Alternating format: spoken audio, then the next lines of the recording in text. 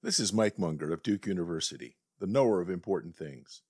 What's up with the red dots on stores in South Carolina? How can signals and signs be used to assure or prevent trust? What's Parsley got to do with it? Also, Twedge, and this week's letter. Straight out of Creedmoor, this is Tidy C. I thought they talk about a system where there were no transaction costs, but it's an imaginary system. There always are transaction costs. When it is costly to transact, institutions matter, and it is costly to transact.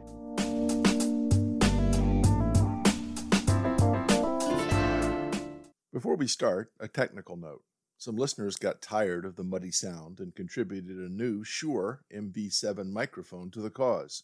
So, thanks to David and Jack Boyd of Burlington, North Carolina, for the new equipment. Here's last week's letter. I moved to South Carolina some years ago. Our liquor stores are called Red Dot stores. Why? Does any other state do that? I've asked some people here why they have red dots, and the answers vary.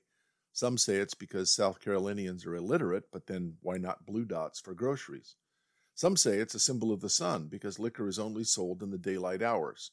It seems like this is more expensive than just having a regular sign.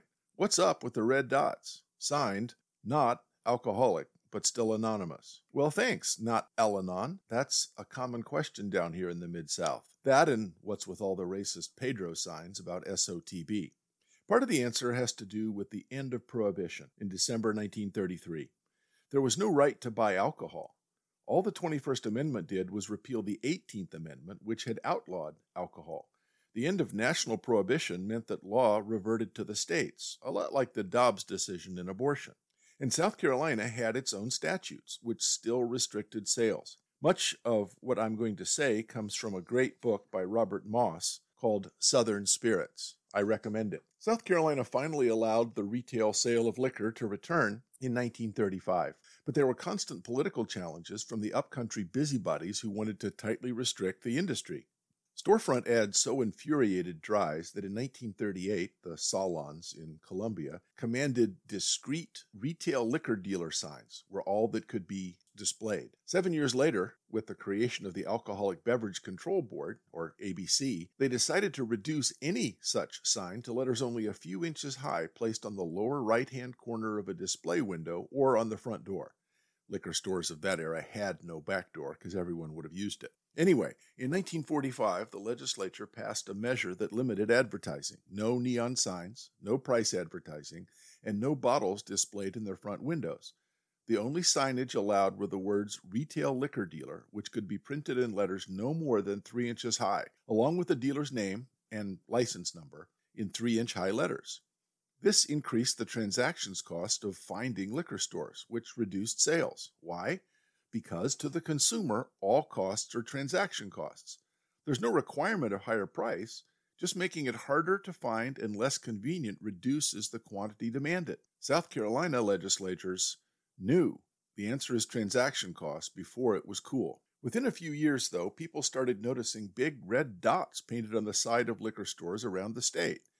In October 1951, the Associated Press reported that the origin of the symbol seems to be a mystery, but in the 2 years since the State Tax Commission officials and retail store owners say they first noticed its use, it has become universal. End quote.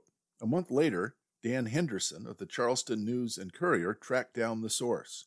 A Charleston liquor dealer, and of course it was Charleston, named Jesse J. Fabian, was the first to have the red dot on his store at the corner of Spring and King Streets. And it appeared there in July 1945, just after the state's advertising ban went into effect. Fabian had hired Doc Wansley, a longtime Charleston sign painter, to inscribe retail liquor dealer letters on his store using the legally required 3-inch letters. They didn't show up very well. Inspired by the logo on a pack of Lucky Strike cigarettes, Wansley painted a large red dot around the lettering to serve as background. Henderson was unable to account for how the symbol had spread to other states, but by 1949 they could be found all the way up in the northwestern part of the state, so as far from Charleston as you can get. The State Alcoholic Beverage Control Board tolerated the red dots for more than 2 decades. For South Carolina residents, it became the main way they figured out where to go buy a bottle. Suddenly, in 1968, though, the ABC board ruled that the red dot was advertising and could no longer be used. Several legislators promptly introduced legislation exempting red dots from the ban, codifying the use of the symbol in law. In 1976, the rules were further clarified, specifying that red dots not exceeding 36 inches in diameter may be placed on each side of the building and on the rear and front of the building. The laws prohibiting liquor store advertising were gradually relaxed over the decades that followed, and today the South Carolina statutes ban only advertising that, quote, is addressed to and intended to encourage persons under 21 years of age to purchase or drink alcoholic liquor, end quote. But the red dots have stuck, much to the bafflement of folks from other parts of the country. These subsequent rules have been relaxed somewhat, but into the 21st century, the red dot has remained a faithful beacon for those seeking liquor, as well as a warning sign for those determined to avoid it. There's actually many instances of this sort of signaling. It fulfills a function of advertising in the sense that it provides information. In ancient Pompeii, that has been excavated after the explosion of the volcano, you can find on the sidewalk and on walls of building carved representation of male parts oriented to point towards a nearby brothel. Now, using a depiction of male parts to advertise cishet brothels may seem odd because that's not what was being sold. Maybe it's easier to carve an identifiable representation of that rather than the alternative. And of course, the directional function is more specific. So, well, the answer is transaction costs. This kind of social encoding reminds me of one of my favorite concepts, the shibboleth. A shibboleth is a cultural focal point, something that discriminates among groups. To be precise, the meaning of the word shibboleth was a small flooding stream, a freshet, or an ear of corn. But the reason we remember the word is its pronunciation, not its meaning. In the Bible, in the book of Judges, there was one tribe, the Gileadites, who could pronounce shibboleth with the SH sound. But the Ephraimites, lacking the SH sound, pronounced the word sibboleth. How in the world did they get people to be quiet in the library? That's a mystery for anthropologists. Well, the Ephraimites, though they were a larger tribe, were ethnically defined and were scattered. They mostly lived west of the Jordan, northwest of Jericho and the tribe of Benjamin. The Gileadites, though, were concentrated. Even though they were smaller numerically, they were much more concentrated east of the Jordan, in the land bordering the Ammonites. Well, there'd been a war with the Ammonites, and they'd been defeated, and the Ephraimites felt assertive. They tried to assert their rights even in the land of the Gileadites. But the Ephraimites were scattered, and the Gileadites easily defeated them. The Ephraimites were trying to get back home, but to do that, they needed to cross the Jordan. They were on the east side. They needed to cross back to the land of Ephraim, which is on the west side. It turned out that the difference in pronunciation mattered, as the following passage from the Old Testament illustrates. This is from Judges, book 12, verses 5 through 7, and my source here is the King James Bible. And the Gileadites seized the passages of the Jordan before the Ephraimites. And it was so that when those Ephraimites who had escaped and said, "Let me go over," that the men of Gilead said unto them, "Art thou an Ephraimite?" And if he said, "Nay," then they said unto him, "Say now, Shibboleth." And he said, "Sibboleth," for he could not frame to pronounce it right. Then they took him and slew him at the passages of the Jordan. And there fell at that time of the Ephraimites 42,000. It's a pretty long line. I can't imagine people lining up to be told, "Say ye Shibboleth," but that's the story. Next, crucifixion. Yes, good. Out of the door, line on the left, one cross each. Next, crucifixion. Yes, good. Out of the door, line on the left, one cross each. Next, crucifixion. No, freedom. What? Freedom for me. They said I hadn't done anything, so I could go free and live on an island somewhere. Oh, that's jolly good. Well, off you go then. Nah, I'm only pulling your leg. It's crucifixion, really. Oh, I see. Very good, very good. Well, out of the door. Yeah, I know the way. Out the door, one cross each, line on the left. Thank you. Why is it that we're concerned about shibboleths and the cultures that they delineate? Well, in this case, it was possible to tell something about your clan or tribe, and that is often code for your loyalties. Remember, one of the big sources of transaction cost is asymmetric information. If I think that you're a traitor, but I say, "Are you a traitor?" you're likely to say, "Me? No, I'm not a traitor." But if I had some source of information that you could not fake or counterfeit, that would be very valuable. Being able to identify yourself and be trusted make exchange and cooperation much cheaper, both in economics and in international relations. A famous example is the use of baseball as a shibboleth in the Second World War. In the Battle of the Bulge in December 1944, German infiltrators crept behind American lines dressed as military police. Now, the Germans had chosen young men who had been raised or who had spent a lot of time in the U.S. and spoke flawless English, and they were using captured American MP uniforms. They had prepared papers that identified them as American MPs, so it was very difficult to identify them. The U.S. troops confronted each other with questions about baseball. So in a personal account of Robert Gravlin from the 23rd Armored Engineer Battalion, it went like this. I asked him if he thought Detroit would win the World Series. He said no, but they put up a bloody good fight. We pulled them out of the Jeep because the World Series in 1944 had been between the Cardinals and Browns. A side note, that was the only all-St. Louis World Series ever.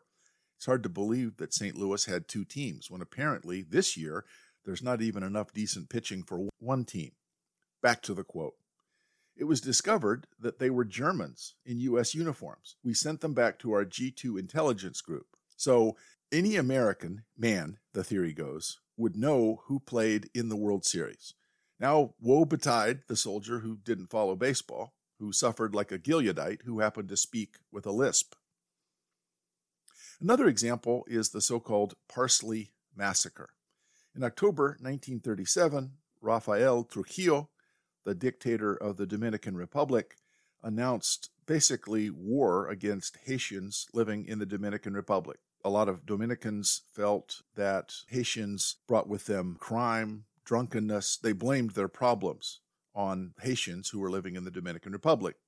What Trujillo said was, for some months I have traveled and traversed the border in every sense of the word. I have seen, investigated, and inquired about the needs of the population. To the Dominicans who were complaining of the depredations by Haitians living among them, thefts of cattle, provisions, fruits, and thus were prevented from enjoying in peace the products of their labor, I have responded, I will fix this.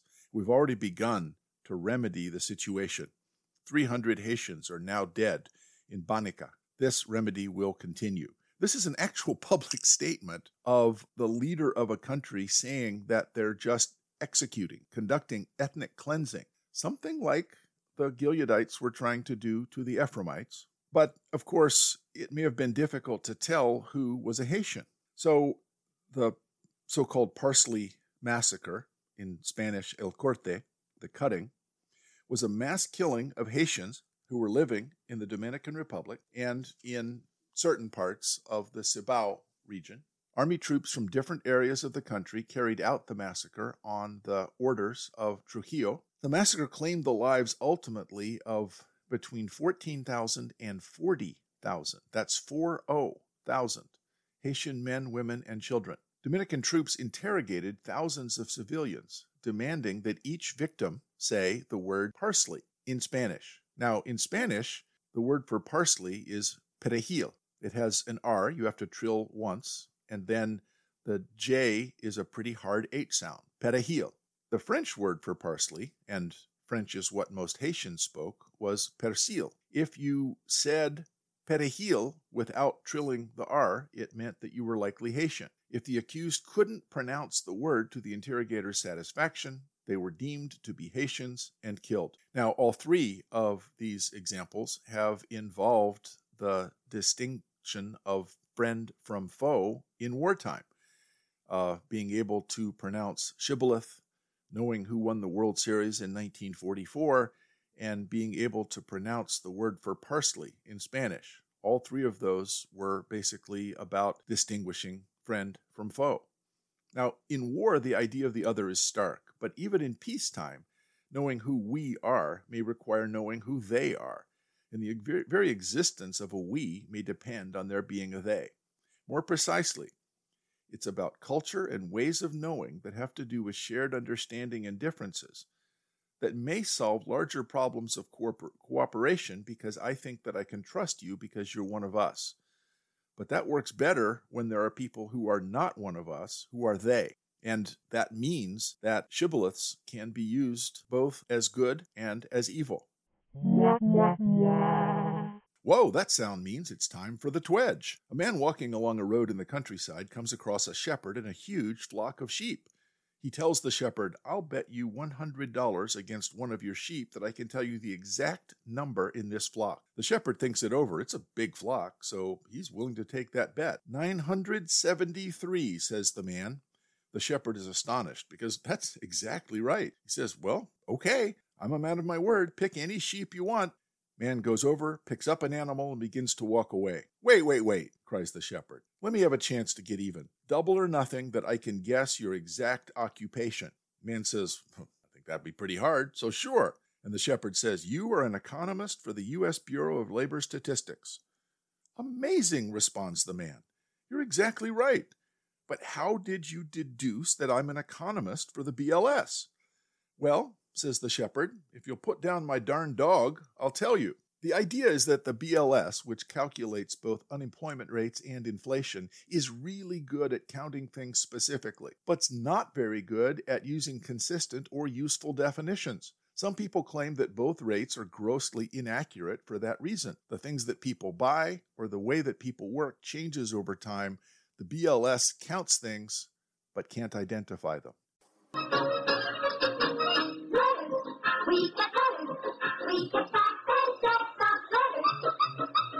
It's time for this week's letter. J.K. writes, "I have a disability, under control now on a drug trial, doing great. I found myself quickly unable to perform routine home care and maintenance, so I traded my tool belt for a checkbook.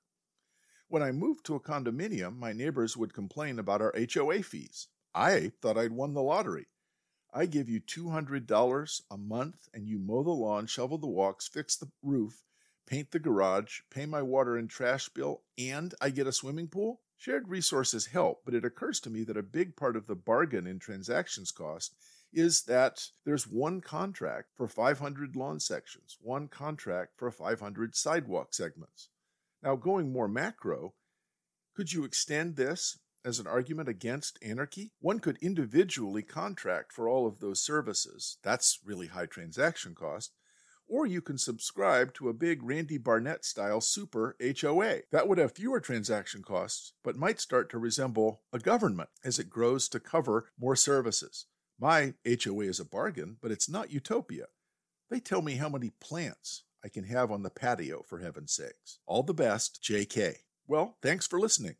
We'll work on that puzzle, have another hilarious twedge, and more next week on Tidy C.